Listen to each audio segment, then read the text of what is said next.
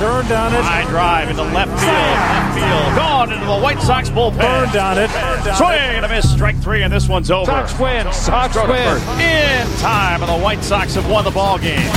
There's a high fly ball to deep right field. At the track, at the wall, but it's gone. Luis Robert. High fly ball, deep center field. Backing up is Merrifield. And this one's gone into the shrubbery in center field. Eloy Jimenez hits one in the air. Deep left field. Back, track, wall. Gone!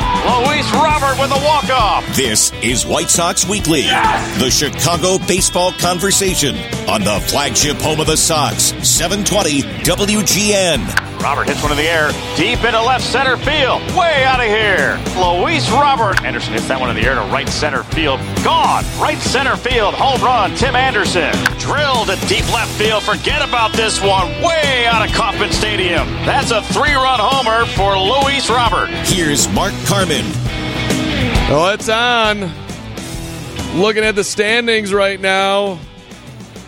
According to ESPN.com, they would know the White Sox, welcome to White Sox Weekly. Mark Carman with you till 5:30 when I'll have your pregame show, Sox and the Tigers, coming up tonight. Game 2 of the 3-game series. Ronaldo Lopez on the bump tonight. Good luck to Ronaldo. Big start for him. We'll talk about that some. Busy show, by the way. Hawk Harrelson coming up in the 4 o'clock hour. Adam Hogue will be with us at the bottom of the hour. Codi Heuer out of your White Sox bullpen in Missoula, Montana, is going to join the show as well coming up here. I also want to get a little audio file together, 312-981-7200. We love our White Sox radio broadcast, but I know you also watch White Sox TV as well. So it was Jason Benetti's birthday this week. If you want to call up and give us your favorite things about Jason Benetti, we will put together a little happy birthday belated MP3, won't we, Curtis? And we'll send it over to Jason because, you know, we're all teammates here on the White Sox broadcast world here. And Jason's been very kind to the show, so I figured what's your favorite thing about Jason? 312-981-7200 if you want to jump on in here. So the White Sox are in the playoffs, according to ESPN. 100% likelihood of being in the playoffs at 28-16 coming into tonight's game. 1 game up on the 28-18 Minnesota Twins, and 2.5 up now on the Cleveland Indians in the playoffs. I thought it was going to happen. I thought it could happen. I thought it might happen. I thought we should be talking about it happening, but now it's actually happening. And I'm just curious what expectations are for the playoffs. What would be a successful season? Is it already a successful season? I would say it is. What was the nightmare scenario this year going into a pandemic and a 60-game schedule? Well, going 20-40. But even then, the record wouldn't have mattered as much. It would be more Lucas had a bad year, Tim regressed, Eloy, Luis, whatever. Any young player did not perform to the level that you thought they would. None of that's happening. They're all having good years. Eloy's hitting .285. Huge 3. Actually, can we hear that? Let's get a little love from Eloy last night winning a ball game against the Tigers. Let's do one right here. I'm fingers crossed. There's a high fly ball into left field. Backing up is Bonifacio. At the track, at the wall. This one's gone. It's a 3-run homer. Eloy Jimenez. And the White Sox, with 1 swing as requested, have taken a 4-3 lead here in the 6th inning. Pitch was up. Eloy was ready. Eloy takes it out. Eloy's been phenomenal. Eloy's got 12 homers. Eloy's got 33 RBIs. Eloy's about as likable as they get. I mean, he's been phenomenal, right? Luis Robert, been phenomenal. And will it be better? .260 the batting average, .324 is on base. He's got 11 homers. He's made 17,000 plays in the outfield, some of them as sweet as you'll ever see. I mean, I've loved him from day one, running across right field, right in front of, hey, is that you, Nicky Delmonico? Okay, I'm just going to catch this. That's right, Kelly Leak, Bad News Bears for all you old school Bad News Bears fans out there.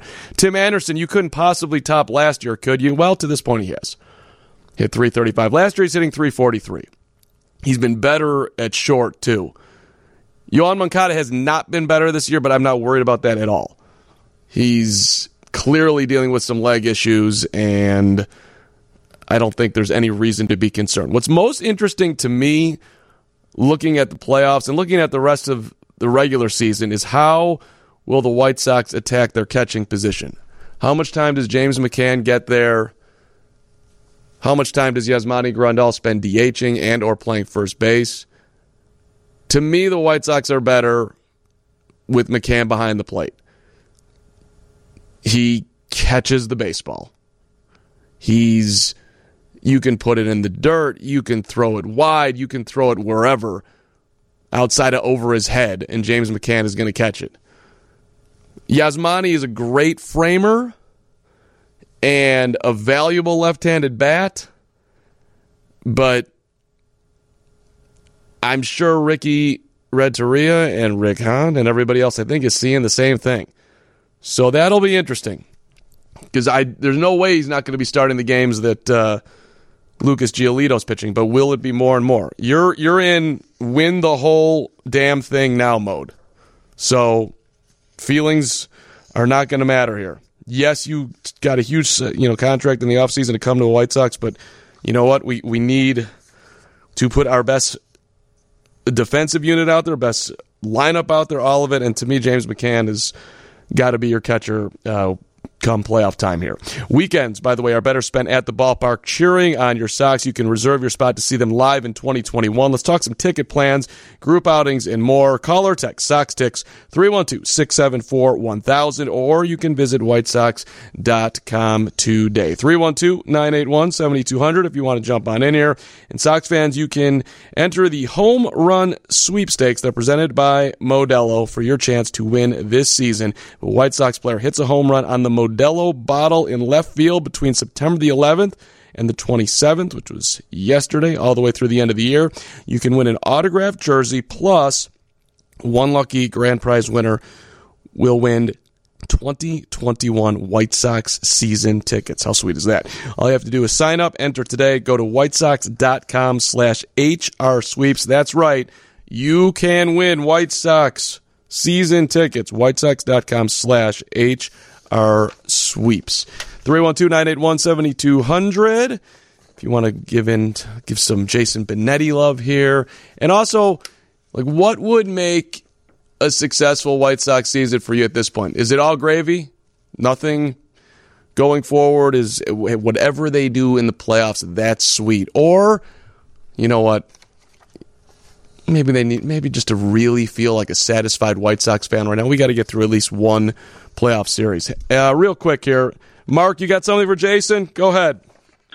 I just want to say, I was part of the Chicago Olympic Committee, and when I was growing up, I had dyslexia, and everybody said, well, you're not going to be nothing all your life and everything. So, but Jason Brady showed a lot of humanity, the humanity of having disabilities, and I think he's a great person, and keep up the great work. Thank you very much. Yeah, back at you, Mark. Thanks for checking in. I really appreciate that. 312-981-7200. I think we're going to have Codi Heuer coming on back here. Quick timeout, 720 WGN.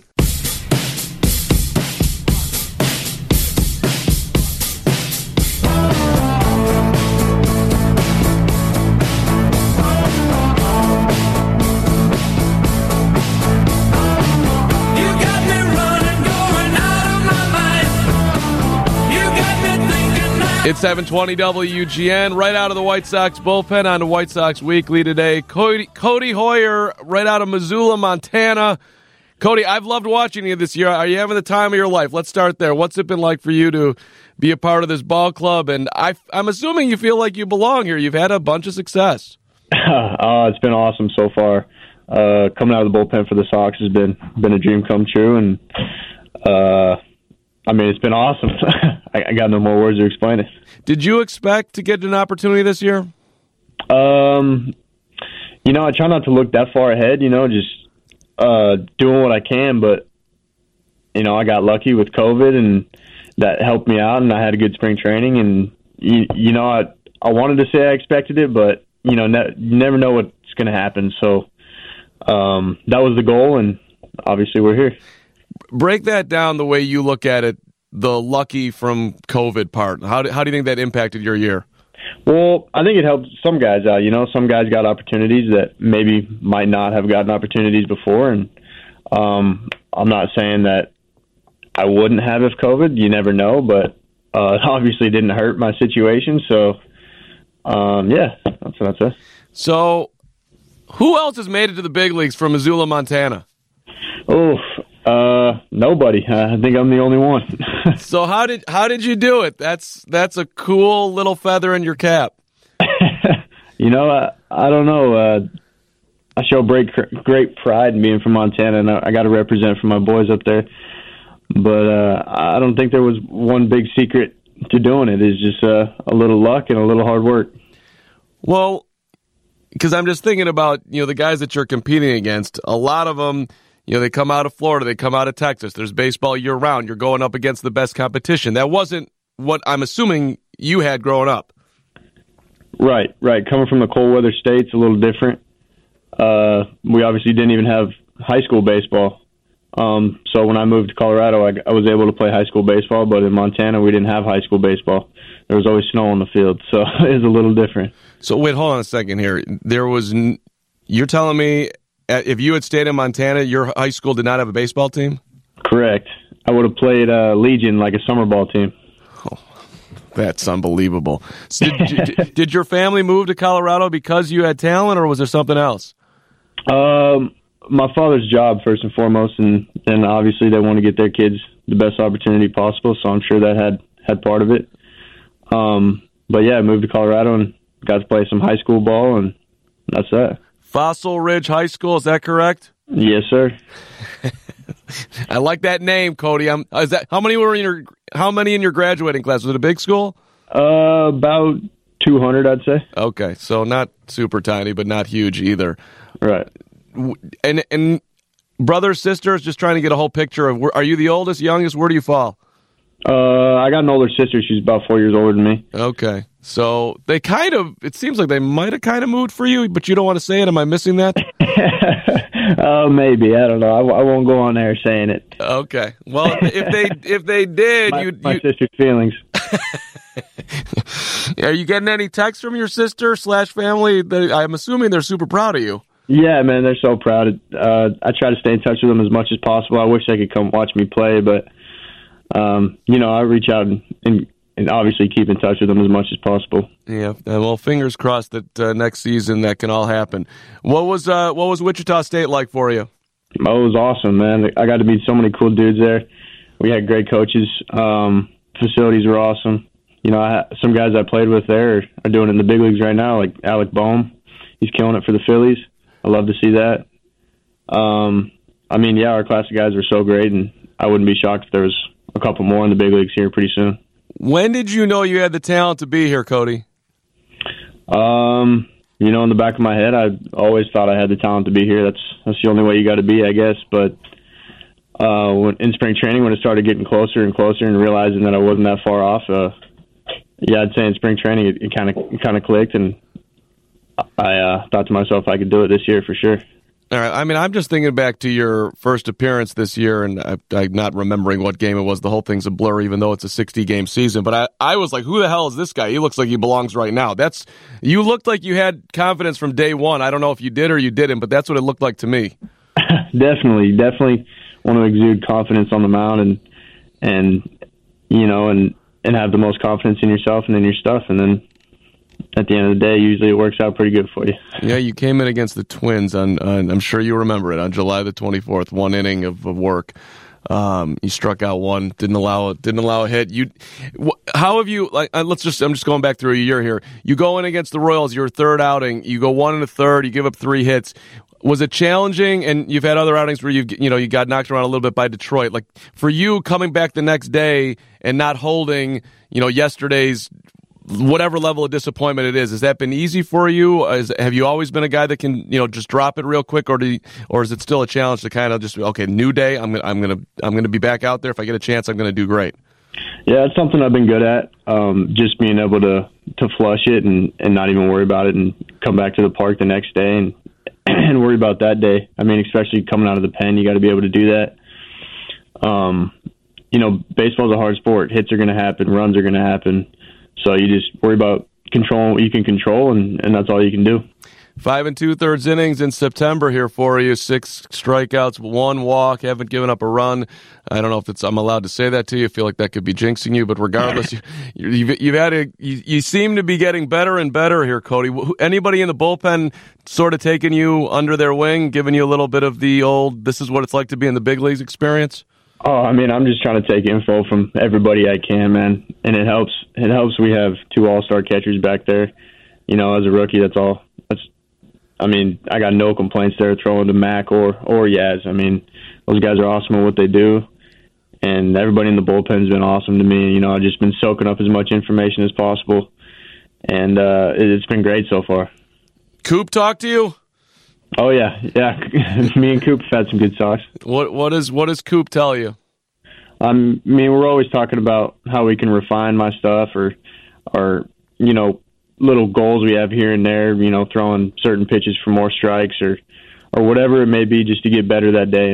And so it's been really good so far. White Sox reliever Codi Heuer with us here for a couple more moments on 720 WGN White Sox Weekly. What's the one at bat down in the bullpen that you make sure you don't miss? The one at bat? Well, I'm like, if someone's coming to the plate that you're making sure you're not doing some stretching and or whatever, where you're having a conversation and you're just watching the entire, I don't know, Jose Abreu or Eloy Jimenez or Luis Robert, or maybe you're just watching them all, Cody. I don't know. Oh, man. Well, I would say Luis Robert, because I came up in the minors with him, and, man, he's fun to watch. But right now, you got to watch our whole lineup, man. We're dangerous, and the whole game's fun to watch, honestly. What was it like with Luis in the minors? It was awesome, man. He's different. He's so talented. He's so athletic. It's fun to watch.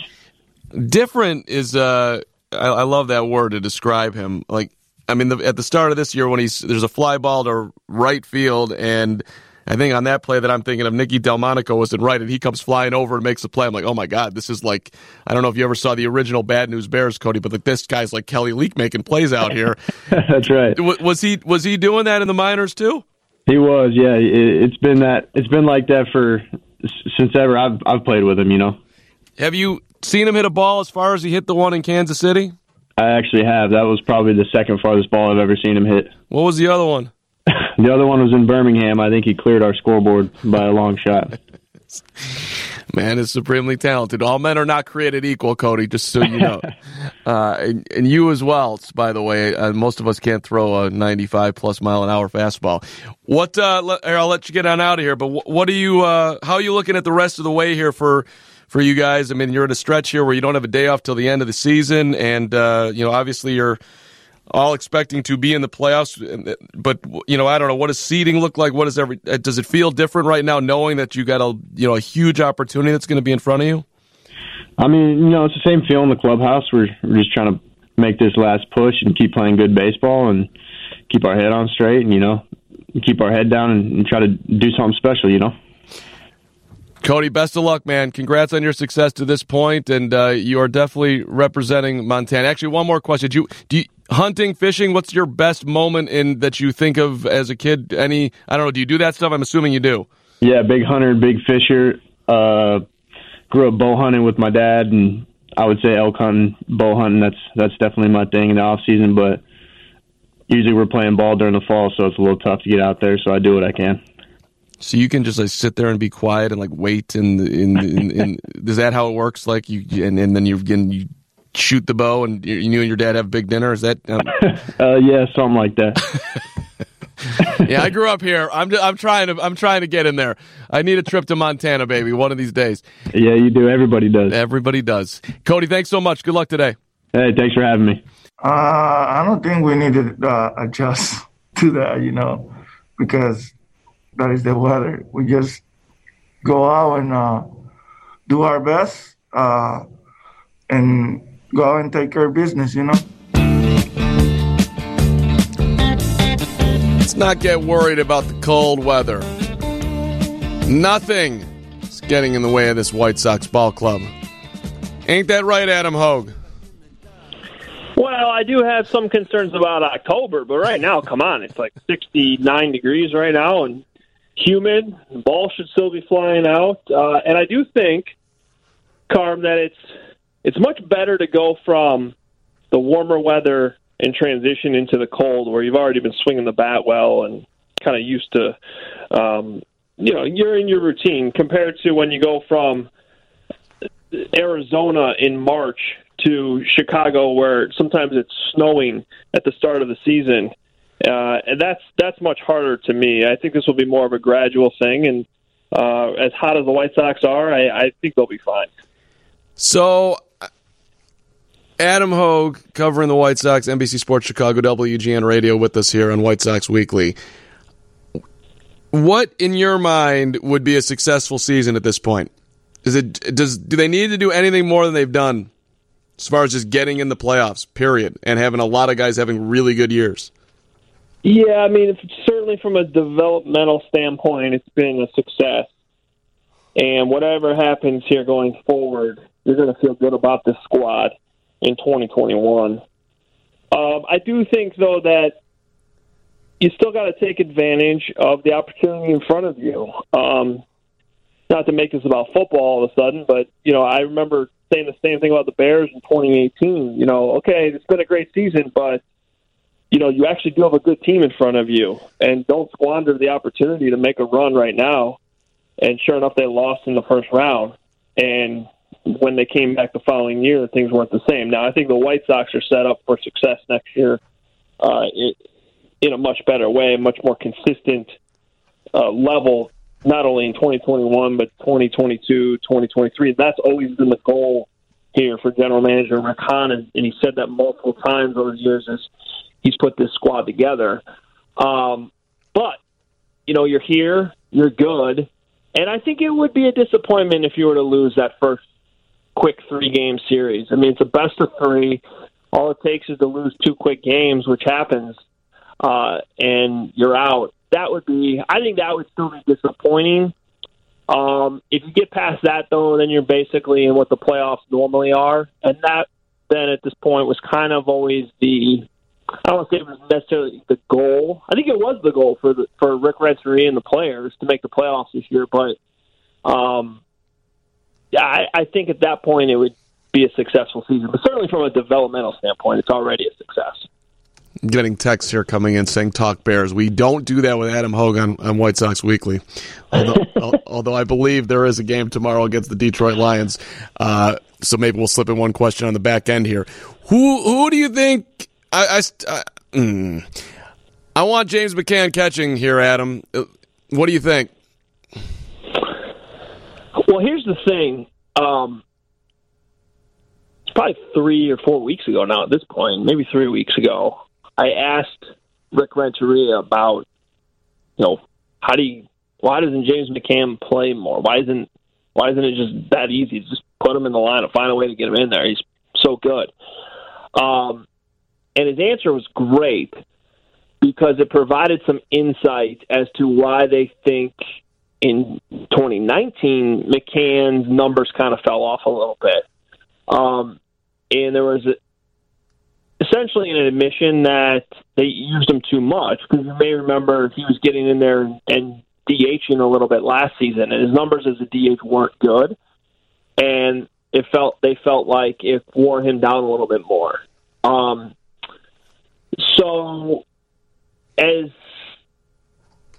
kind of torturing as it can be to see a lineup and not have James McCann in it because he's playing so well, I think they're making sure that when he's in the lineup, he's going to be most effective, if that makes sense. And I thought it was a great answer from Rick Renteria and kind of gave us some information that we maybe didn't have before. And he's such a key piece of the team, not just in terms of what he does offensively. I think his catching is actually underrated a little bit. And, he's just a great presence in that locker room and one of the veterans on the team. I'd love to see them find a way to bring him back. It's difficult, but he like I said, he's such a key piece, and you hate to lose him. In the meantime, I guess I like the way they're handling it. As long as they're when James McCann's in the lineup, he's doing amazing things. So keep it that way. Yeah, it's interesting, him being a free agent at the end of the year, and I think going into the year, everybody assumed that he would be gone, and somebody would step up with a big offer for him.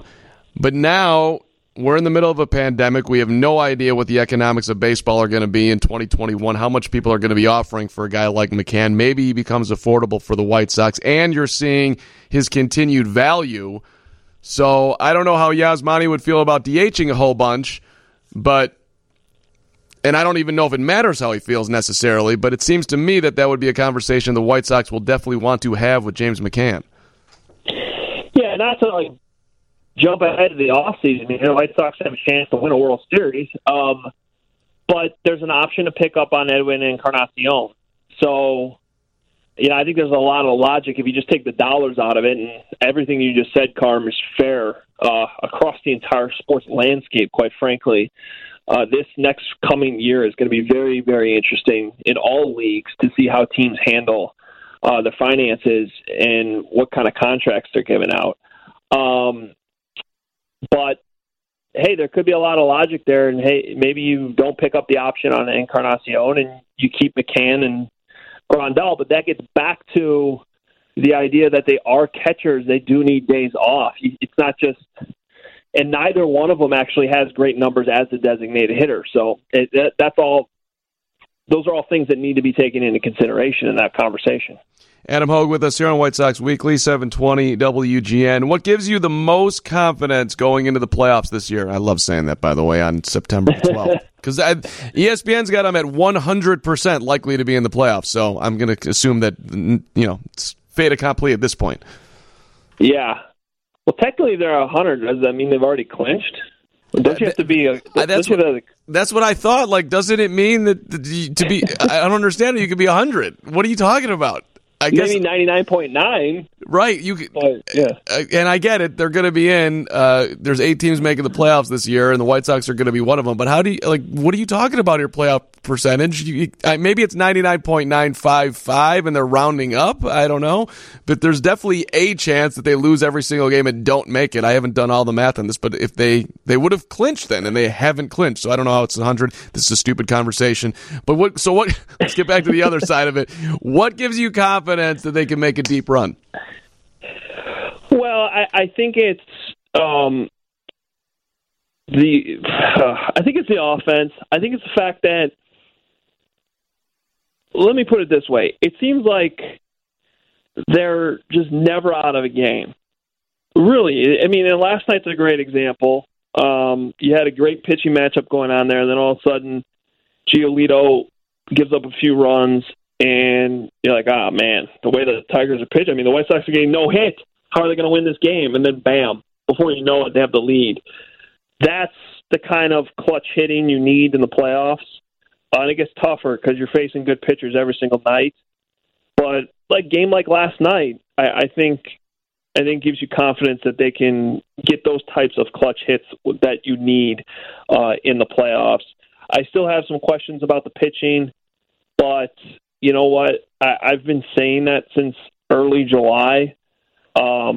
And they keep finding ways to weather the storm through injuries, through having to send Reynaldo Lopez down.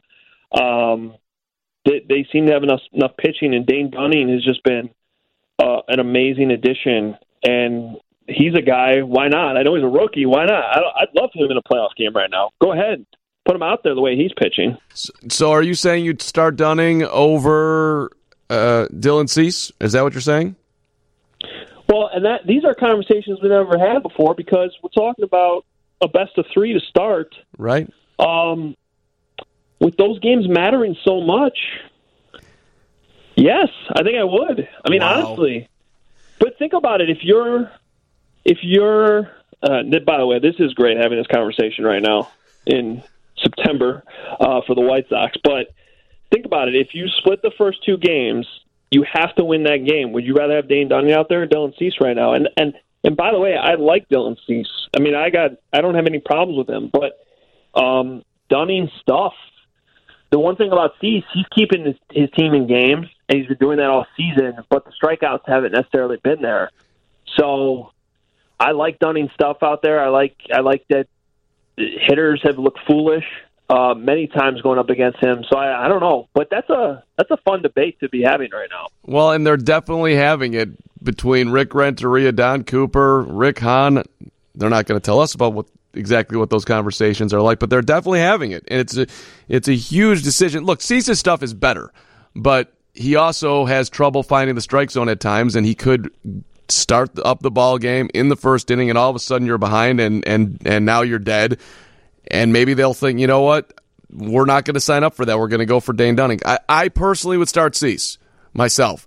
I'm going for the higher ceiling of stuff and overpowering, and then I can bring Dunning in the middle of the game. That's how I would do it, but I don't think there isn't necessarily a right answer right now. I mean, nobody knows, but that's a huge decision.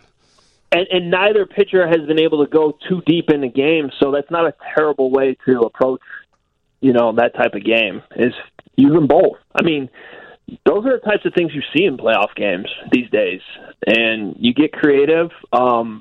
I'm fascinated to see what it looks like once the White Sox get to that point. And hey, according to ESPN, 100% chance. So we're gonna be there. I mean, look, they know, and they're on top of their game. So I appreciate it. All right, I'm up against the break here, Adam. I always appreciate you on, brother. So thank you. All right, Carm. Have a good weekend. Yep, you too. Adam Hogue covering the White Sox. We didn't get to any Bears talk, but he will be on Hamp and OB with Kaz next Thursday as well, doing the double coverage of the Sox and the Bears. Hey, bring home a part of White Sox history you can commemorate Giolito's first career no-hitter with a limited edition ticket. Each ticket will include a unique seat location. They're on sale now through September the 13th. Visit whitesox.com/Giolito to purchase yours today. And Sox fans, you can start planning your 2021 outings to the ballpark. We have party areas of all sizes that can be perfect for you and your group.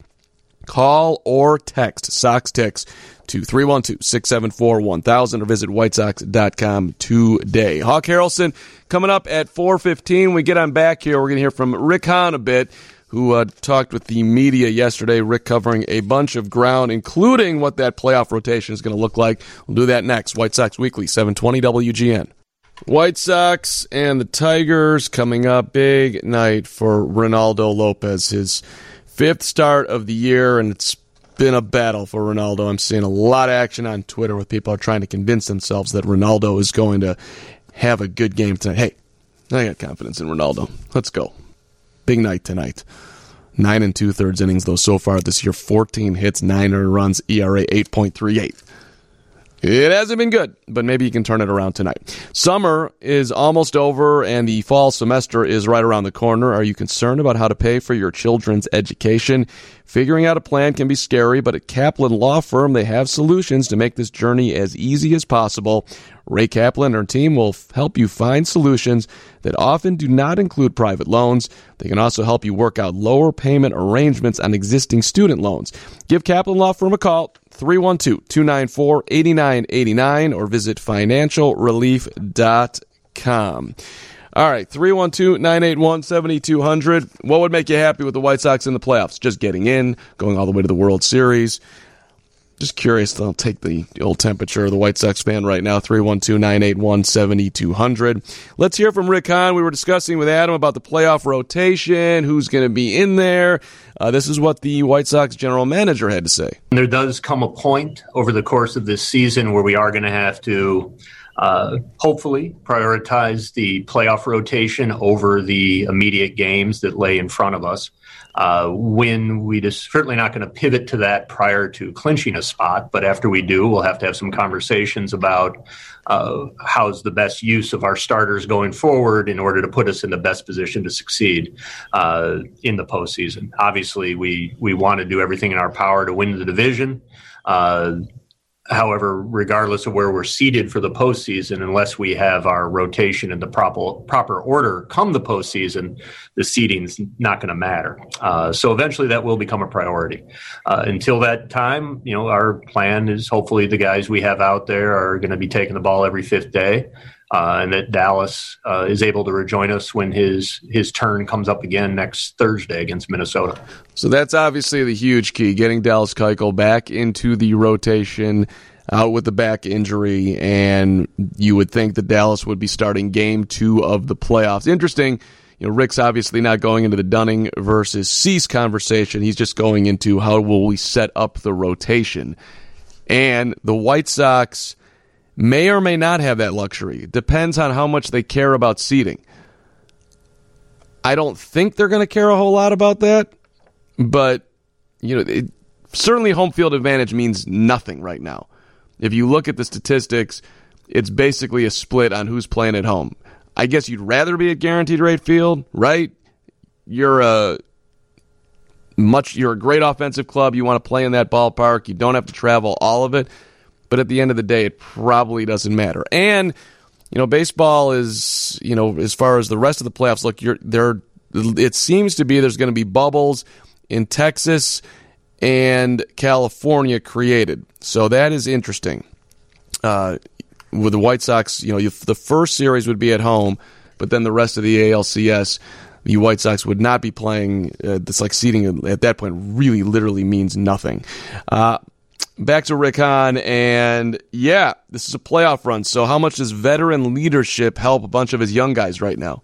It's a unique season in a lot of different ways. But one thing that this schedule shares with past seasons, as well as what we're looking for in the future, is having ourselves in a pennant race in September. In other words, like what we're experiencing now, even in a truncated season and even with an expanded playoffs, is similar to what some of these guys have been through before in the past, and what we're hoping becomes an annual rite of passage for us here over the next several years. I think the sort of calmness and stabilizing presence from those guys, when you have a game get away from you, like the first day in Pittsburgh, their ability to keep the clubhouse focused on the matter at hand and come out of the gates, looking good that second day in Pittsburgh, despite what was a tough loss the day before. We dropped the last 2 in Minnesota, and we came out fighting right away in Kansas City. That's a testament to the coaches and to the players that have been here, but also to that mentality that some of these veterans that have been through pennant races before have helped reinforce here over the last several weeks. And I think when you think about veteran leadership, especially with the 2020 White Sox, you go back to Dallas Keuchel and him calling out the team after a game in Detroit, where he did not like what he was seeing. He told everybody in the locker room after the game, or in the clubhouse after the game, let me get my baseball terminology correct here, clubhouse, not locker room, baseball. Told him, hey, this is not the way you go about business if you want to be a winning team. And by the way, I'm going in to talk to the media right now, and I'm going to tell them the same thing. So expect to see it in the paper and or online, wherever you consume your White Sox news. The losing tough ball games, that will play in, especially if things get dicey down the stretch here and or in the playoffs. You do need, when things start to get a little heavy, a little weighted, and the pressure mounts, that veteran calming leadership, it matters, and the White Sox have a lot of it. Plenty of guys who have been through it, including Yasmani Grandal and Jose Abreu hasn't been playing in the playoffs, but I certainly would think that he would keep a level perspective. So, and James McCann too. A lot of veterans in there that I think will help guys through. And plus, like you go back to last year, AAA Charlotte was in a playoff race themselves. Final game of the season, Nick Madrigal went 5 for 5 on the last day. And I'm like, okay, that's a guy that's coming through huge when it matters most. I thought that was just a big deal that happened at the end of last year. The White Sox the Charlotte Knights did not end up making the playoffs, but they were playing meaningful games down the stretch. All right, last one from Rick here. Hey, Rick, you watching the scoreboard, see what everybody else is doing? I'd be lying if I said I wasn't aware of what the teams that we're in competition with are doing on a nightly basis, or any, health issues they may be facing, or roster decisions they may be facing. Yesterday was an off day, so I was looking forward to enjoying some family time, and then all of a sudden I'm watching Brady Singer's no-hitter, which has effect on our pennant race as well. So I'm not immune to it. I think we should all, White Sox fans, I hope, are embracing this time and enjoying this stretch run. And part of that is, caring what goes on in Minneapolis and Cleveland, even when you might have an off night. So it's part of the fun.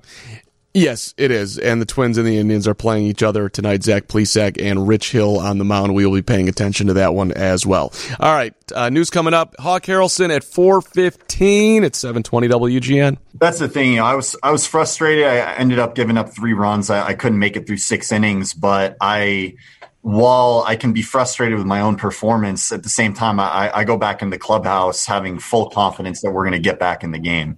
I knew that, the offense would wake up and pick me up, get us right back in there. And sure enough, they did it very quickly. I think it's just a part of a really, really good team. It's Lucas Giolito. After the game last night, Sox beating the Tigers 4-3. Giolito threw a lot of pitches in 5 2/3 innings, 114 of them, 72 strikes. And he did give up the 3 earned runs, walked 4, which is too many, which drives Lucas nuts, and he also struck out 7. Evan Marshall came on and got the win, and our guy Codi Heuer, who was on the show today, got a hold, his 4th on the year, and Alex Colomé continues to dominate in the closer role. His ERA is at 1.08, 16 pitches in the 9th last night for Colomé for his 10th save. So, just want to update you if you're not paying super close attention to what baseball is planning for the postseason.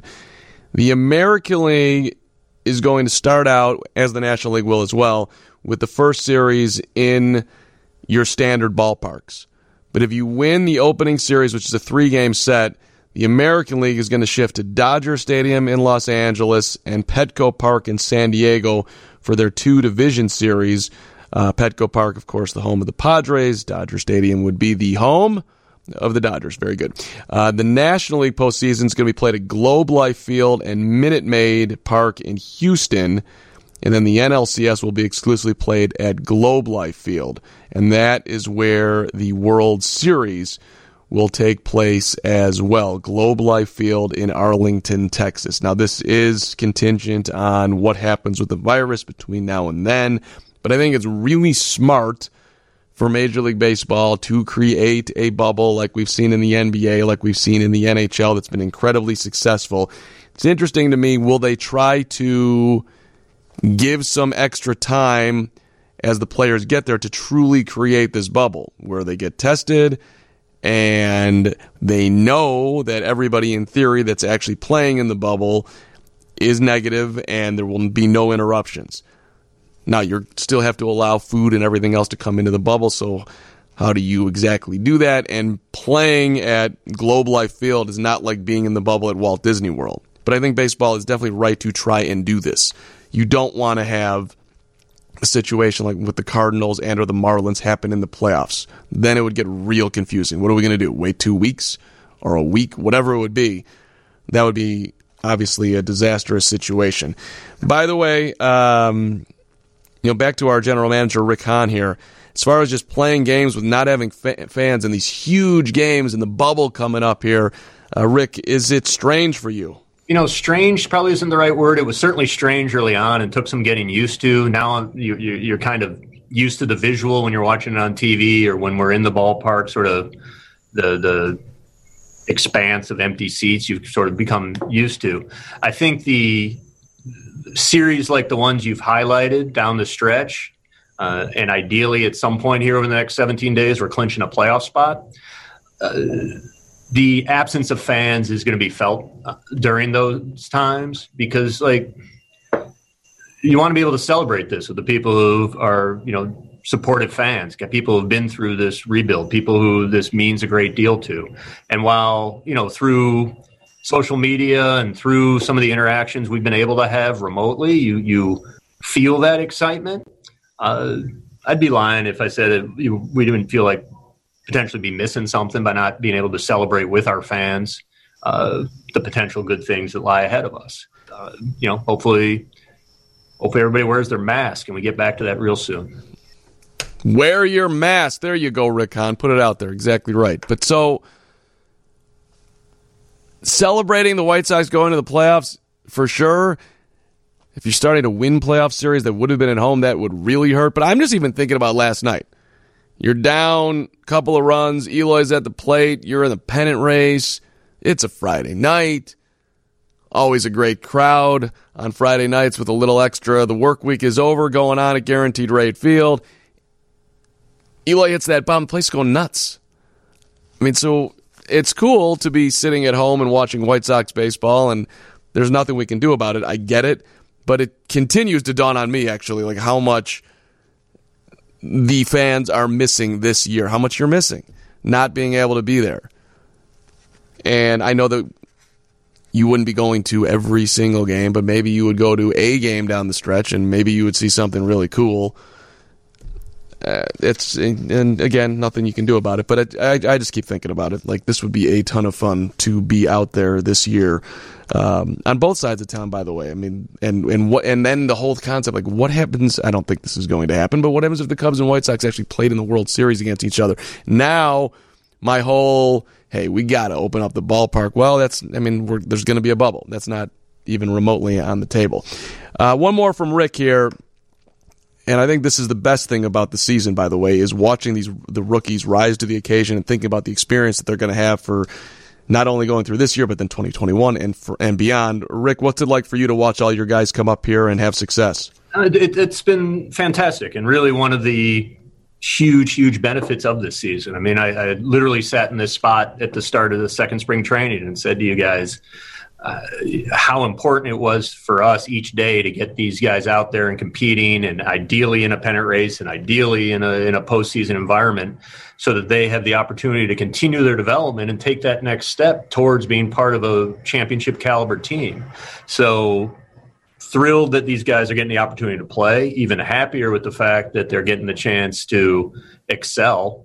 And, really looking forward to what the next few weeks and into October ideally holds for this group. It's going to serve them extremely well, not just over the course of the next month plus, but over the course of the next several years as we, again, are hopefully doing this on an annual basis.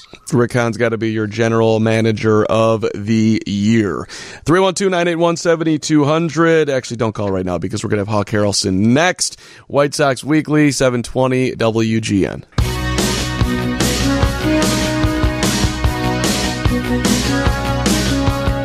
It's 720 WGN. I had such a fun time watching NBC Sports Chicago the other night.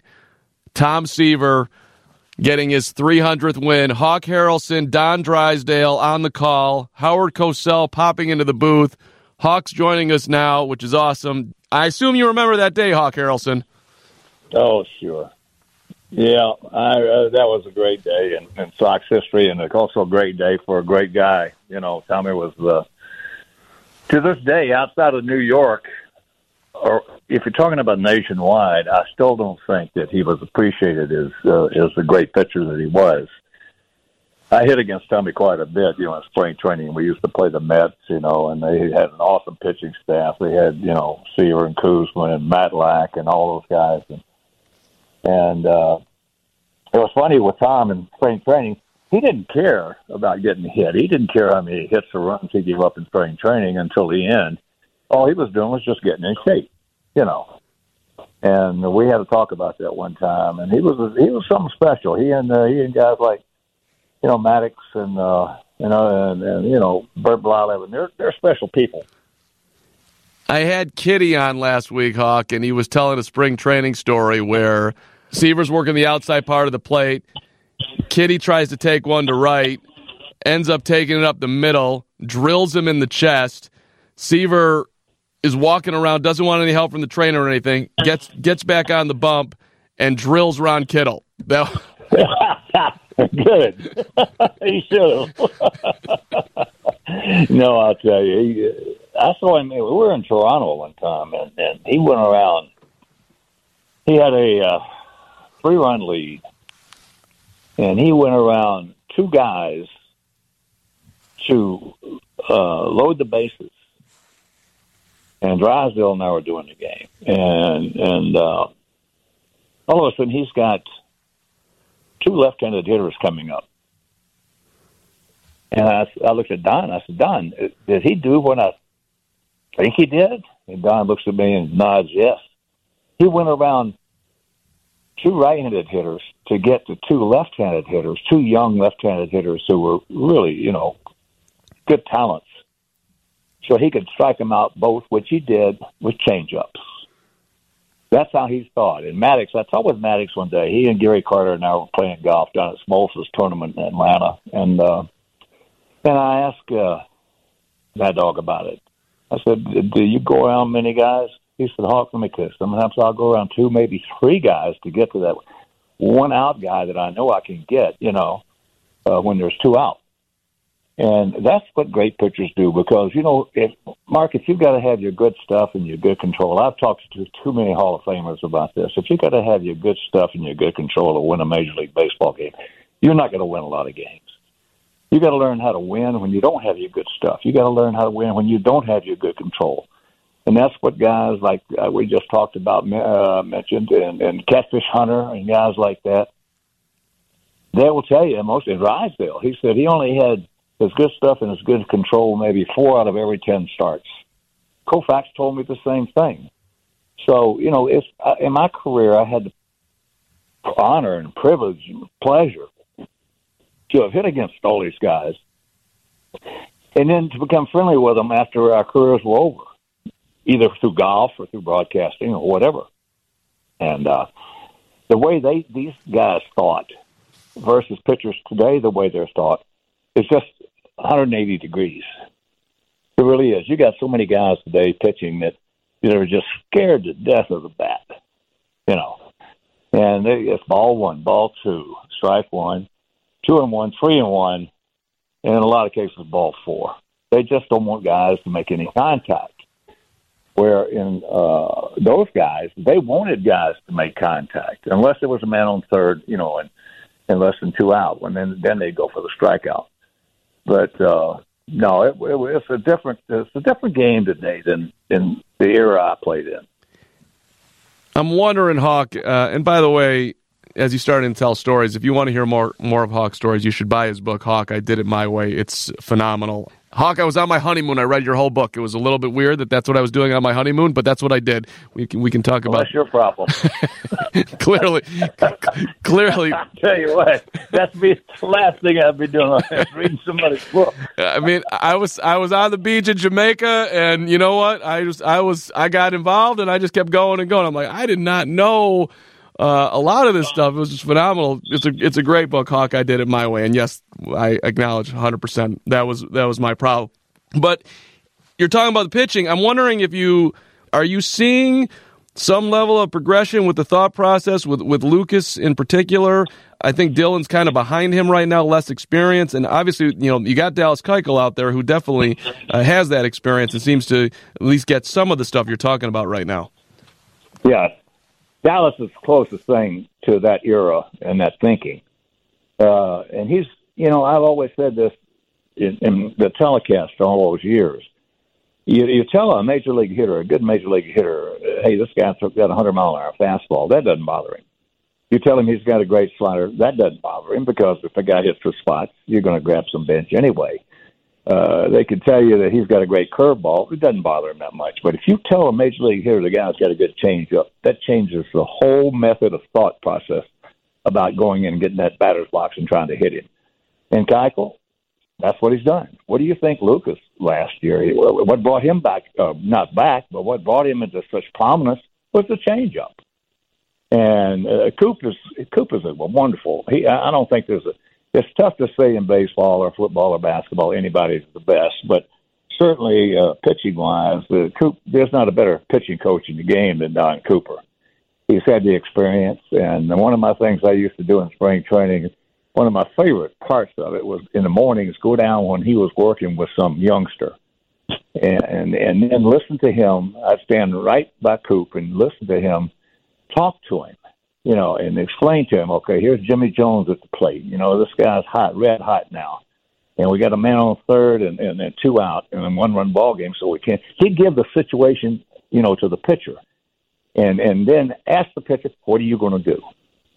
Let him have the accountability, so to speak. And that's what guys do, rather than, drill him this, you got to do this, you got to do that. what you do then is you take away one of the greatest aspects and one of the greatest traits that baseball players and athletes have. When you start drilling them like that, and that's what they're doing to a lot of hitters today in Major League Baseball, with the swing angles and exit velocities and all that stuff. There's some numbers that are relevant and pertinent and germane to hitting today, and there always will be.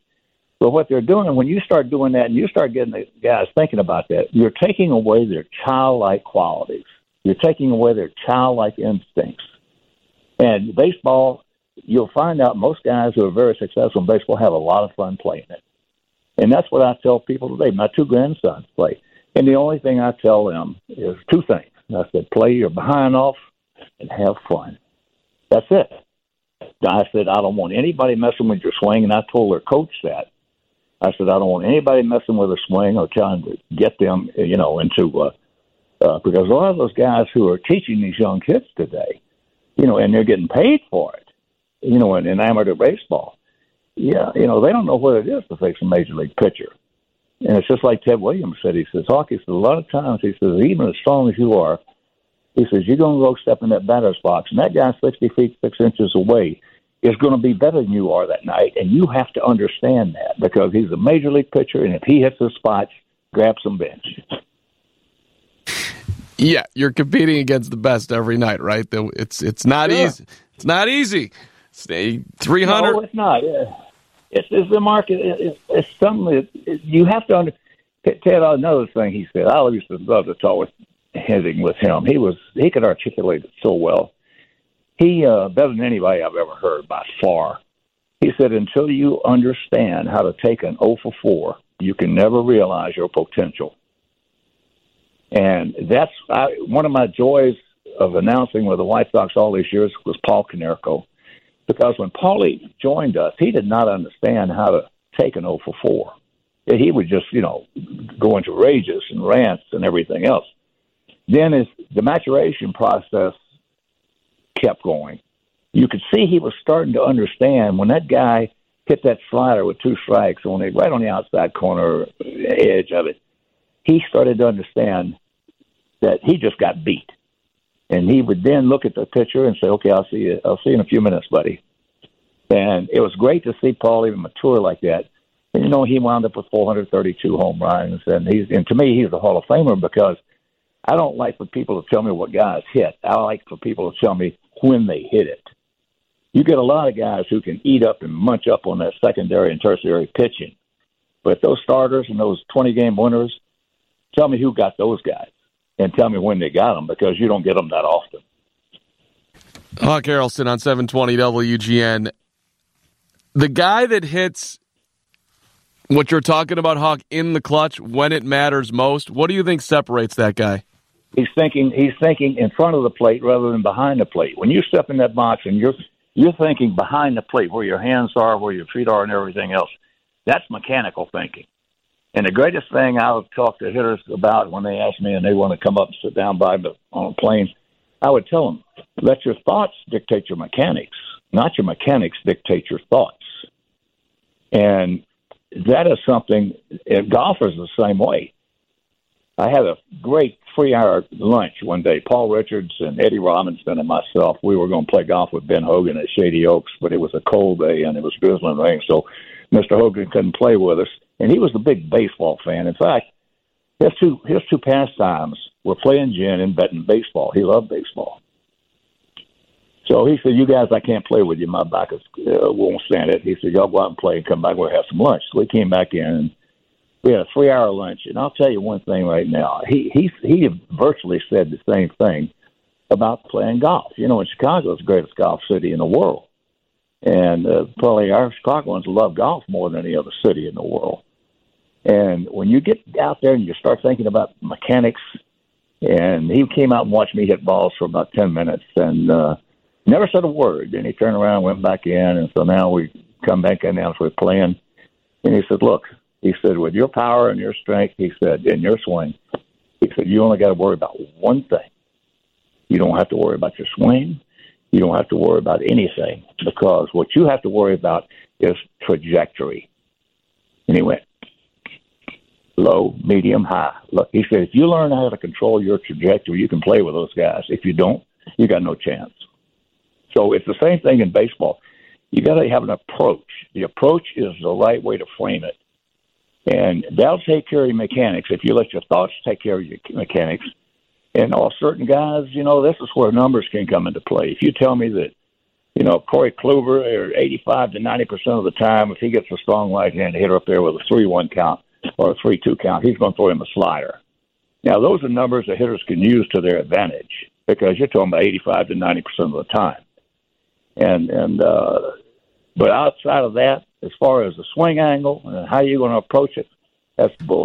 That's my man, Hawk Harrelson. Hawk coming on back here with more part 2 of our conversation. Let's get a check of news right now, 720 WGN. It's going to be an amazing pregame show. Really confident that guy's going to do a good job. Hey, Sox fans, the Chicago Sports Depot is now open every Tuesday to Saturday from noon until 4 p.m. at limited capacity.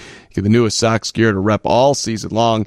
For more information, visit whitesox.com/depot or follow at White Sox Store on Instagram. Continue our conversation with Hawk Harrelson in a second. We also must remind you that we can't wait to hear you cheering on your Sox at Guaranteed Rate Field again.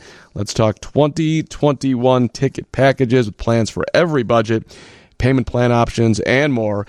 Call or text Sox Text 312-674-1000 or visit whitesox.com today. So as we continue the conversation with Hawk Harrelson, we're talking about putting that mental talent along with the physical talent and being able to perform under pressure.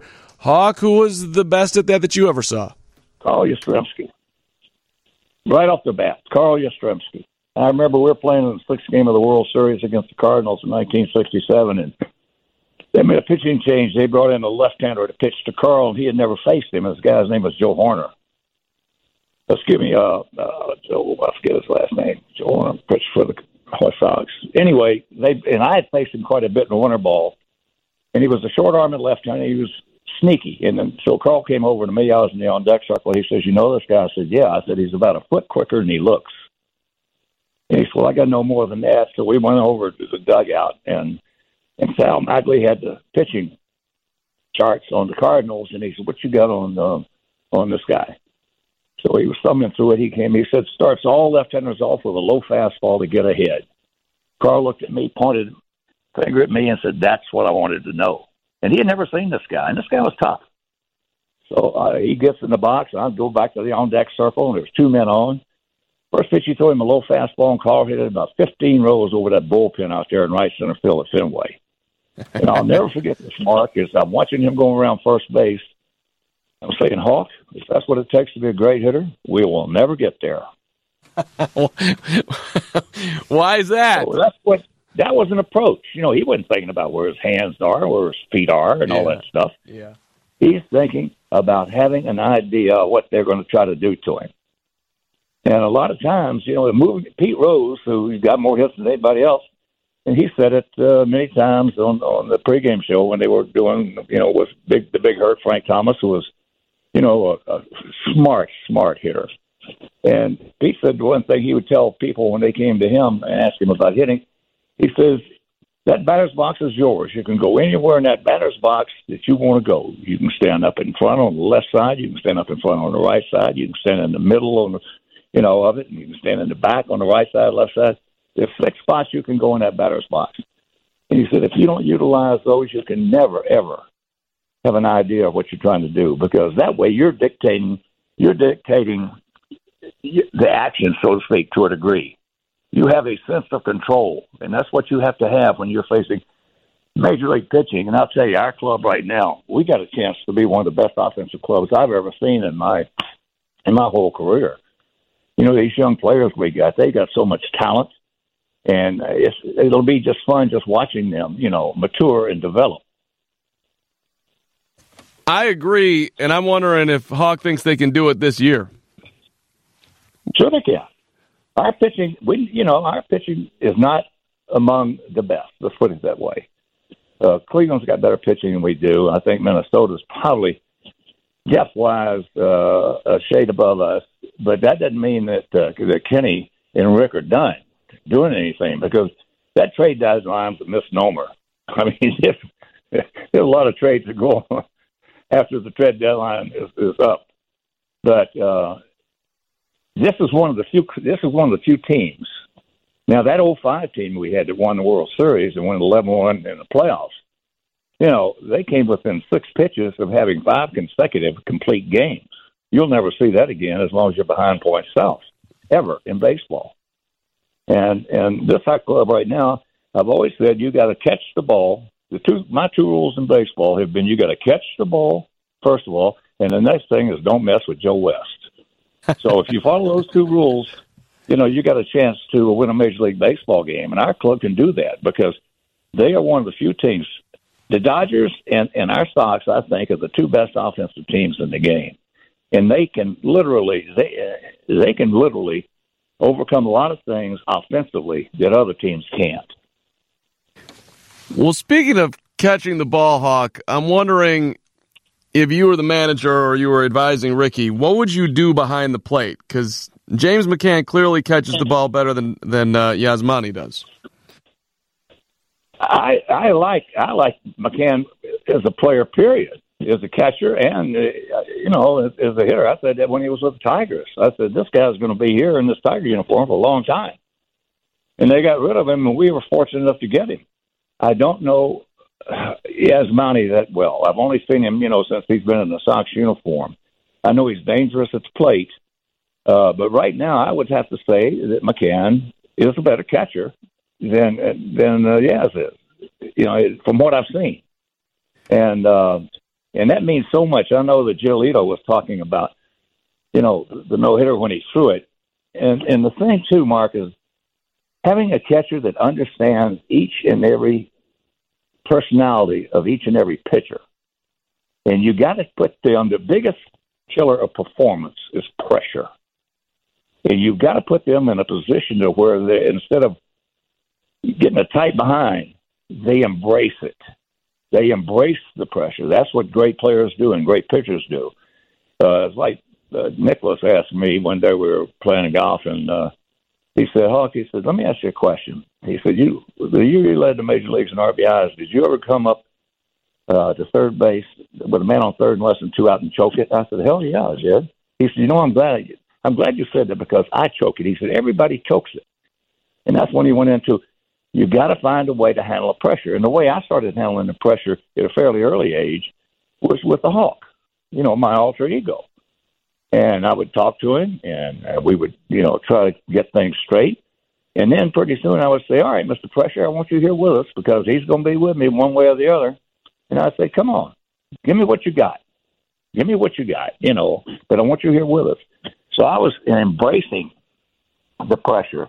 Guys who fight it, they got no chance. I love that because people say, I never feel fear. Dude, of course you do. It's what you do with it. That's right. They're lying, I'll tell you what. You're a liar. You don't know yourself at all. I love how you did it. All right, I got my dude here. I'm bringing in Hawk, and we're going to handle this pressure buddy that's in me. You're coming with too. I love that. That's awesome. Yeah, well, the thing too is it takes a while to guys get, especially in today's game, get so wrapped up in mechanics. They aren't able to think like we're talking right now. They're not able to embrace the pressure. They're not able to embrace Mr. Choke. These guys are part of you, and they're always going to be with you. And if you don't include them, then they're going to stick it up your behind. But if you include them, then you got a chance to get along with them. Then you got a chance to perform. And as I said, the greatest pressure in professional sports is pressure. The greatest, that's the biggest killer of performance in professional sports is pressure. And you got to learn how to handle it. That's why Yastrzemski handled it so well. He won the Triple Crown there in '67, and I was hitting behind him, and I learned so much. I learned so much from hitting behind him. In fact, Bruce Kornblatt, who did this special for with me, talking about the '67 Red Sox. And they came to my home here in Indiana, and Bruce was a great producer. And they were here about an hour. We were talking about '67, and he asked me when we were done, he said, Hawk, I got to ask you a question. I said, what's that? He said, You just sat there for 30, 45 minutes talking about what a great clutch hitter Yastrzemski was. I said, yeah. He said, you hit behind him, right? I said, yeah. He said, why did they keep pitching to him? I said, Bruce, I said, you're the first guy that's had balls enough to ask me that question because I used to think the same thing. Yeah, why did they? I mean, obviously they were fearing something in the Hawk. She was about to go deep. Well, you know, it's funny because I'd be on the on-deck circle and I'd say, all right, Hawk, let's get ready because they're going to go around Yaz, you know, and boom, there's a double. Boom, there's a, you know, two-run homer. So after the last two games of the season, we had to win against Minnesota against Jim Cott and Dean Chance, two Cy Young Award winners, and Carl went 7 for 8. So, I mean, you know, that'll tell you what kind of, but he won the Triple Crown in what they call the greatest pennant race in the history of the game. But I'll tell you one thing, and then besides that, he was the best left fielder. To this day, he's the best left fielder I ever saw. But, you know, you talk guys like Luis Robert, you know, and Eloy and those guys and these young Latin players we got. And Tim Anderson, what a growth, what a joy he's been to watch him develop.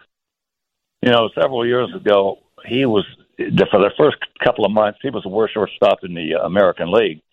And he's got the kind of intensity. He's got the kind of, and I think Timmy embraces that pressure. He started working and working and working. And the last 3.5, 4 months, he was probably the best shortstop in the American League. And I've never seen a guy go from worst to best in one season.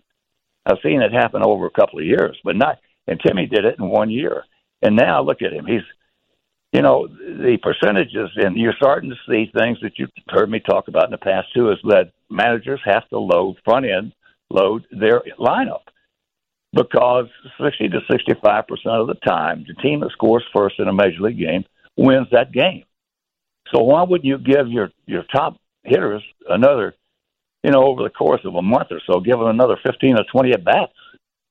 And now they're starting to do that. Ricky's been doing it.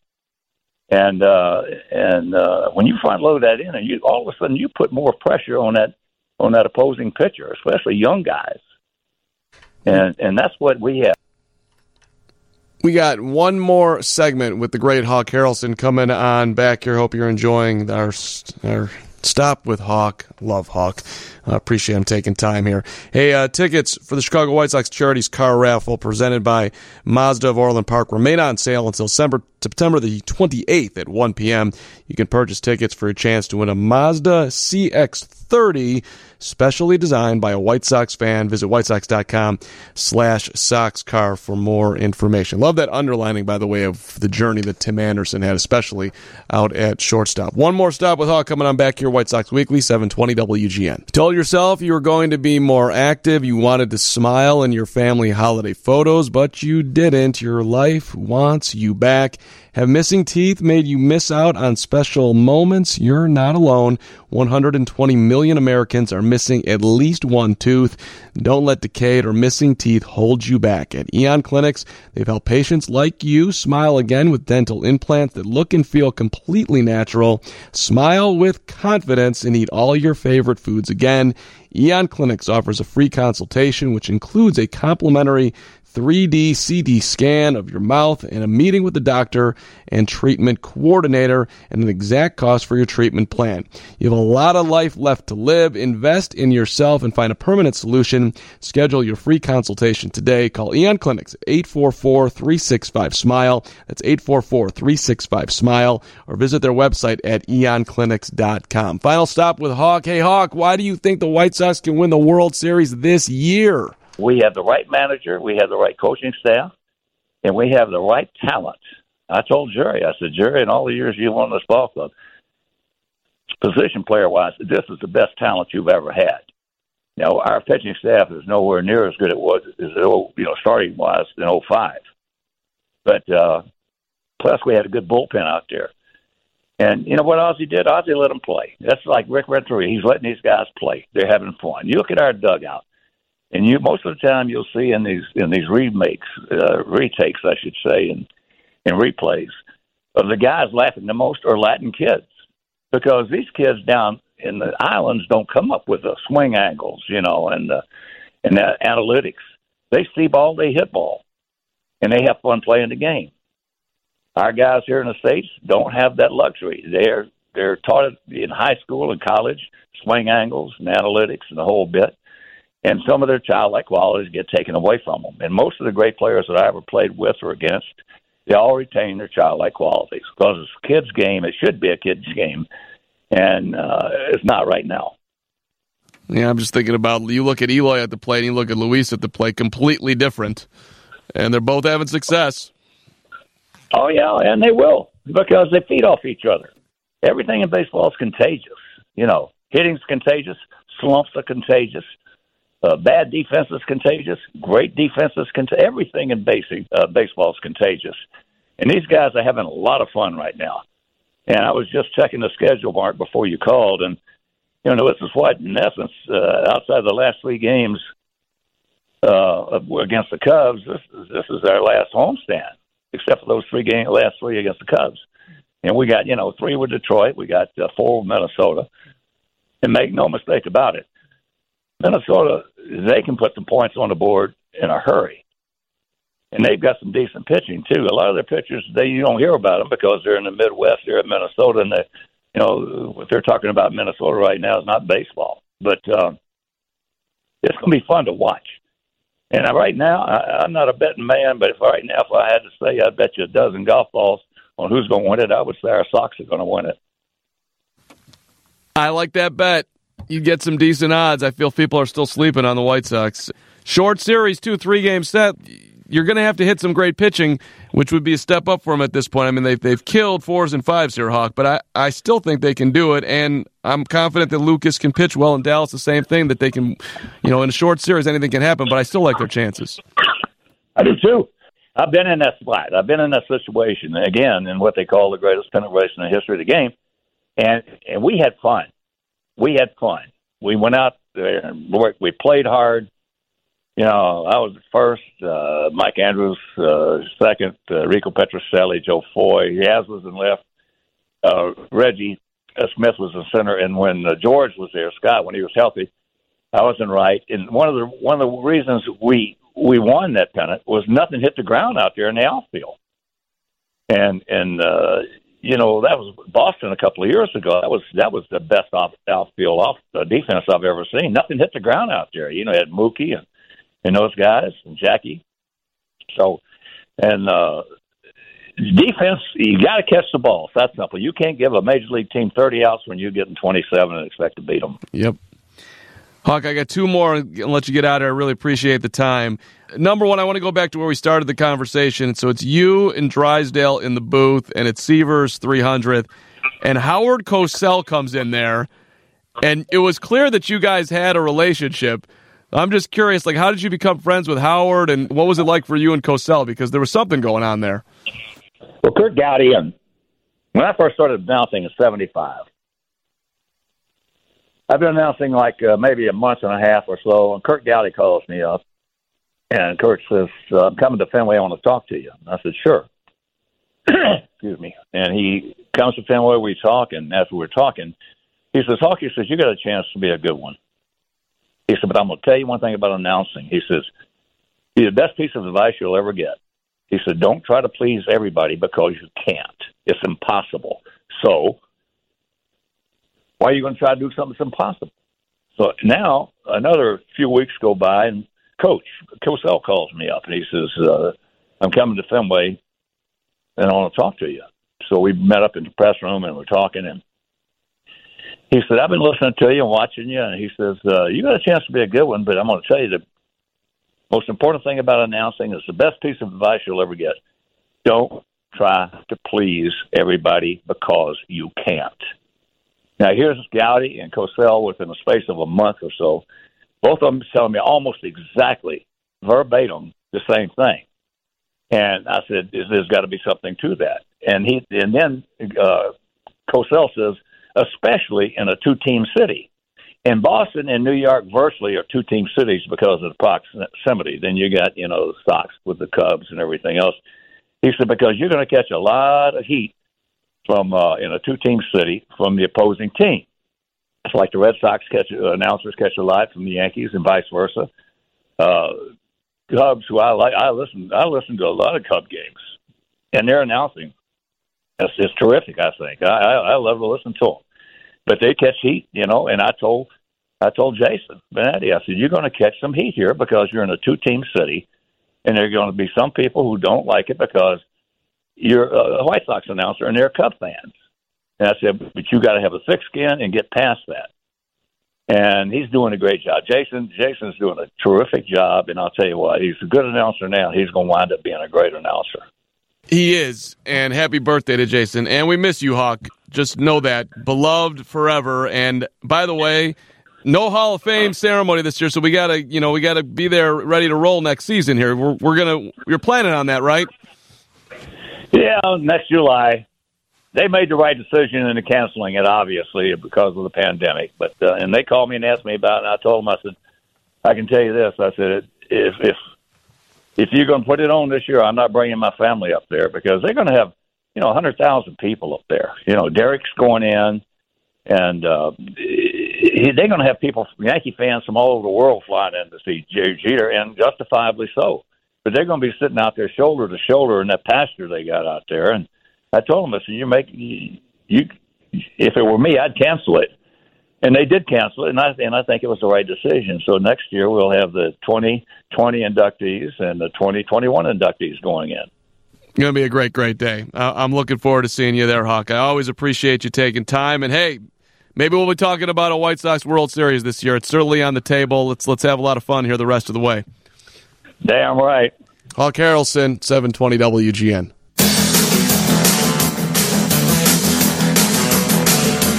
509-720 WGN White Sox Weekly till the bottom of the hour, and then we got the White Sox pregame show. I'll have that for you, and then Andy and DJ from Guaranteed Rate Field. Game 2 of the 3-game set with the Tigers. Ronaldo Lopez on the bump. I started the show, by the way, asking you, what will you be happy with at this point in your White Sox season? Is it, hey, just gravy at this point? They're going to be in the playoffs.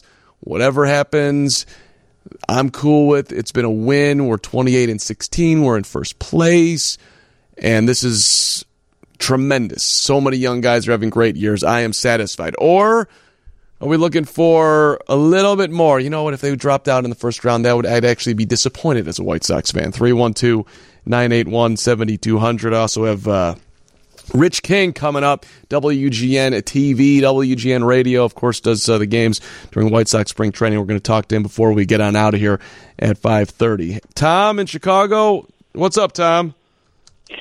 Mark, as always, you're terrific on the air. You tell what's in your heart, and the way you love Kenny. It just touches my heart because I've been listening to him for 45 years, and I followed his career. And I just want to say thank you so much for your interviews, and I know you've had other ones with him.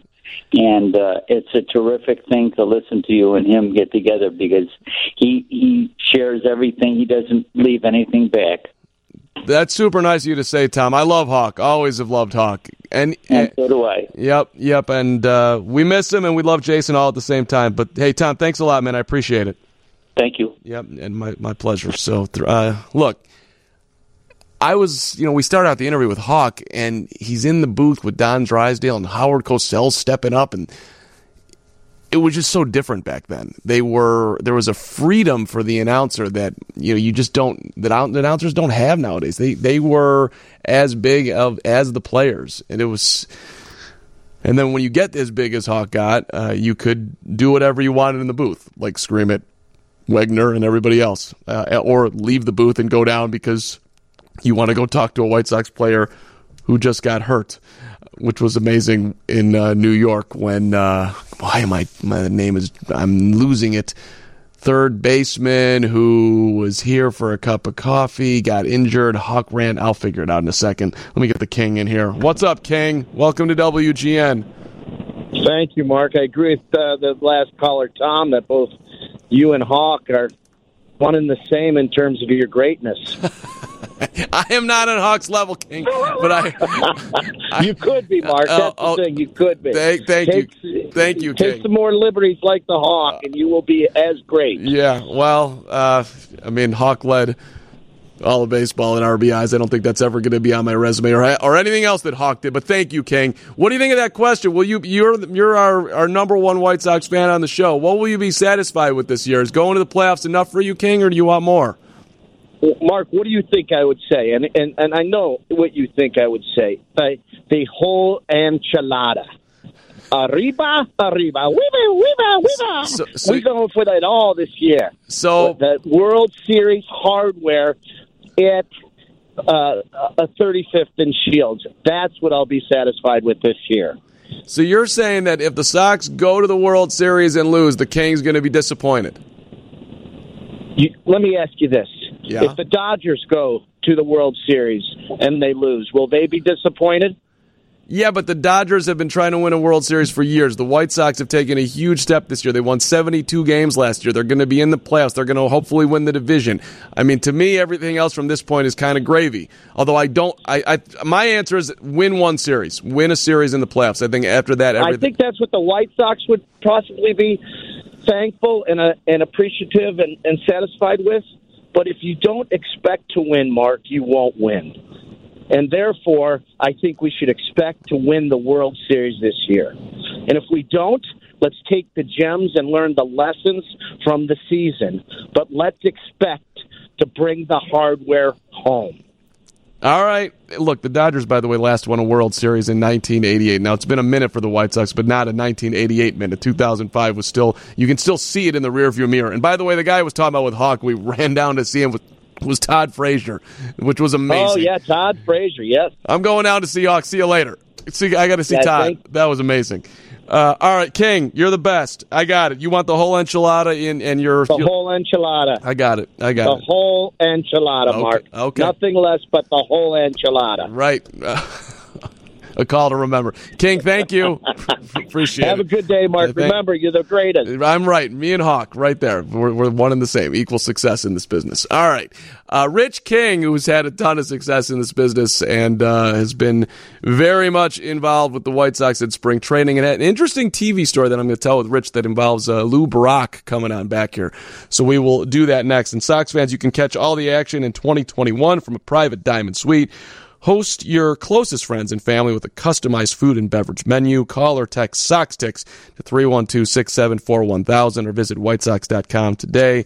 And our conversation with the King and the Hawk, sponsored by Mazda of Orland Park and ZoomZoomNation.com, where they're always trying to make your car shopping fun. Rich King next, 720 WGN.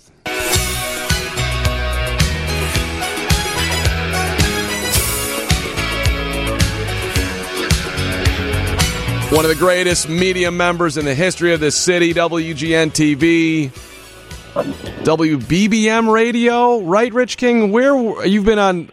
How many networks have you not been on in this city? Well, Sports Vision with the White Sox in the early years. Wow. Number of outlets. Yeah, I've been around. It happens when you get old. We had our unofficial White Sox historian to the show, Dan Dorfman, was texting me today, and he's like, hey, could you get Rich King on to talk about when Lou Brock was in the TV booth with Rich, which, of course, I don't remember, by the way. And Lou, of course, passed away recently, R.I.P. to one of the greatest to ever play the game. Can you give us a little bit of history on that one? Yeah, he was doing some games, I think, for Channel it's so long ago myself, Channel 44, I believe, and I knew Lou real well. He got when he was the White Sox that 1 year, of course, and he's with Harry Carey most of the time. But I knew Lou and did a couple of games with him, actually two games, I think. In any event, he was a great guy. Lou was the most gracious individual you could ever meet, and he was always very cooperative and very gentle man. And my fondest memory, though, Harry showed up one day late for the game and had to do a pregame show and had nobody else to talk to, and he was supposed to be in the field. He showed up in the press booth, and he said, I got to get the show. All of a sudden, he saw Lou. And he said, Lou, get over here. So he asked first question about we're in Anaheim, California. His first question was, Lou, what about the ocean currents out here and how they affect the ball? And I'll never forget Lou's face. He had no clue how to answer that question because he obviously didn't think it affected the ball at all, but he gave an answer. But Harry always pulled it out. He got the interview with Lou and got it on the air and radio and then did the TV with Lou. But Lou was a great guy. and a wonderful person. And what a great player, obviously, he was, a Hall of Famer. And the great trades of all time, right? Ernie Broglio. Yeah, that was a winner on the north side of town. You were on the TV broadcast, in 80 and 81, Rich? Is that right? I think it was 81 with Lou. I didn't do that many games. I think I did one or two, and I did mostly radio for WBBM with Joe McConnell. But Harry was on that group, and also Jimmy Pearsall was the fourth member of that group. And I did some games with Jimmy, and of course with Harry. So I did color for Harry Carey. Now, can you imagine age 33 doing color for a legendary guy like Harry Carey? What am I going to tell him? He doesn't know, but I did the best I could. The second year, I started getting my feet on the ground in 81, and of course we lost the rights, and that was the end of my dream job, which ironically, I got in that business to be a White Sox broadcaster, and I realized the dream at age 33 for 2 years, so I was very grateful to have the opportunity to do that. Was Harry nice to a young Rich King? Oh, he was the best. Yeah, Harry Carey was good unless you were threatening Harry. If you threatened Harry's job or the guys who were had the power, of course, I was not. I was the fourth man on the team. Harry and I got along very well. He treated me great. He, took me under his wing. In fact, he's very complimentary. I've done a little bit of play-by-play, and the second year I got more play-by-play because Joe McConnell wound up doing all the Bears games in August and September, so I got weekends to do a lot of play-by-play. And Harry was very good to me. He was very coached me a little bit. But if you crossed him, you were on his bad side for sure. Yeah, those are how the stories go. Rich King with us here on 720 WGN. White Sox pregame coming up at the bottom of the hour. Sox and the Tigers tonight.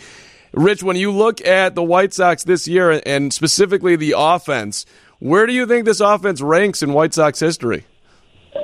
Best in my lifetime. No question about it. Going back to the Hitmen and all that stuff, way better than 1959 when they won the pennant. Even better than 05. I mean, this is the best lineup. And you know what? They haven't even reached their potential yet. They're all pretty young. They're going to get better. And this is going to be an awesome offensive machine.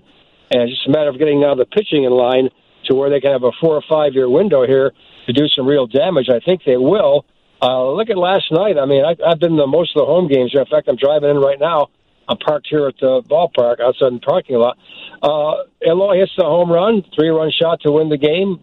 Someday it's going to be Robert. Someday it's going to be Encarnacion. Someday it's going to be Abreu. Someday it's going to be anybody. You can name them that lineup. Anderson. All these guys can hit, and it's going to be just up and down. The infield itself is going to be an all-star infield. I mean, it's unbelievable the talent they have in that ball club. And again, it sounds crazy, but they have not reached their potential. I think 1 or 2 years down the road, you'll see the full White Sox potential. Also the pitching, too. I mean, Dylan Cease is pitching pretty well. He hasn't reached his potential. So guys like that coming up. So that's a rosy picture. Mark, I was glad. I didn't think they'd make the season with this COVID thing, but now I'm glad they did because the White Sox had a chance to showcase the home run power. And Giolito pitched a no-hitter. So the White Sox got a kind of a national buzz from this season. And as tough as this season has been, it's been a rough one. At least the White Sox got some notoriety. So I didn't think the season was going to happen either. I actually predicted the White Sox would finish 6-2 and that it would be done after 8 games. So I'm more than happy that I was wrong. And there's obviously been it's been a win 10 times over for the Sox so far. But I'll ask you the same question that I've been talking about on the show here, Rich. For them to have a really successful season in your mind, do they have to go deep into the playoffs, or is everything gravy from now on? No, I don't think they have to go deep. I hope they go deep. I hope they make it all the way, obviously.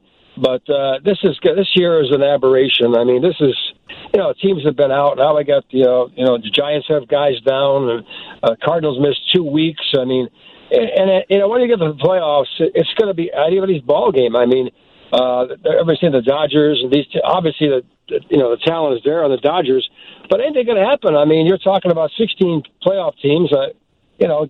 Some team gets hot, pitchers get hot in the last week or so, and that's what it's going to come down to. So, no, I don't think it's necessary they have a deep go into the playoffs. Although I hope they do. I think they will, based on their pitching. If Keuchel comes back and you got Giolito pitching pretty well, and you got 2 or 3 guys pitching pretty well. You're going to be in the mix. Dylan Cease is in there, so that's the way it is. The bullpen looks pretty solid, and I hope they do. But again, no, I answer your question, no, I don't think so. If White Sox PR came up to you today, Rich, and Bob Bechtel or Ray Garcia gave you a sheet of paper and say, "Hey, Rich, who's your White Sox MVP?" Who would you vote for?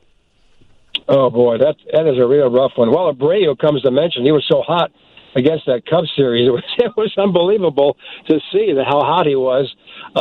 He's always the MVP in my mind because he not only is he a great player statistically and on the field, he's a great individual in the locker room. He controls that locker room. And I was the last guy, really. I did 45 interviews in spring training before they shut down on March 12th. And I got to know a lot of those guys over the 3 years I've done these webcast games for the White Sox. So I think he's the guy that you'd point to as the MVP for a lot of reasons. But you could throw in, Eloy in there. You could throw in Giolito. You could throw in a bunch of guys. Anderson certainly deserves mention. But if you're asking me to pin me down, I'd say Jose. Fair enough. Rich King with us here on 720 WEGN for a couple more minutes. I want to rewind one more time here, Rich. We did a lot on Tom Seaver last week and his 300th win, and we had Don Drysdale interviewing him in the White Sox dugout afterwards. What do you remember about that club? Of course, it was after 83 and all that, and Seaver's tenure here. Oh, he was a great man, too. I mean, he kidded around with you a little bit. I got to interview him quite a few times, and he was a great guy for a superstar that he was. Very down-to-earth, very approachable, and full of fun. He was just always kidding around with people and trying to, dig you a little bit and ask you a few things about what you're doing. And he was a good guy. And his record speaks for itself. I like Lou Brock. I mean, these guys were both great stars. But they were down-to-earth guys, and that's what it's all about for me.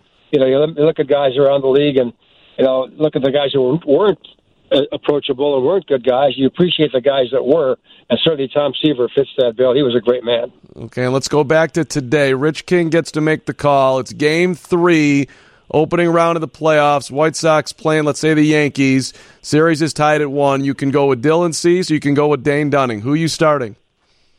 Cease. Based on a little more experience and based on his variety of pitches. I'm happy with Dunning. Boy, all the injuries he went through, thank goodness he came out of that and is pitching well. But I think Dylan Cease is the man. You're talking about what happened to Giolito? I mean, yeah. I got him in Game 1. You can't come back. Game 1. Okay, all right. I didn't understand the question. So, all right, I'm going to go with Cease. Okay. Rich, you sound as good as ever, my friend. Thank you for taking a couple seconds here, and enjoy being on the ball. Enjoy being at the ballpark tonight. Have a hot dog or 3 for me. Well, there's no hot dogs, just Cokes in the press box. No hot dogs? No food, Come on. But I'm happy. I'm happy to be going, believe me. They could wrap them up. Okay, I don't want to get in the White Sox business. Rich, thanks so much. I appreciate it. All right, thanks you, Mark. Rich King out at the ballpark. Veteran. I did not realize that he did White Sox TV back in the day. Thanks to our unofficial historian, Dan Dorfman, for that. And the Lou Brock part of it, too. I didn't realize that Lou had some White Sox history as well. So we are learning here together. All right, hope you enjoyed the show today. Hawk Harrelson, it was awesome to have him on, and Codi Heuer as well. That was sweet.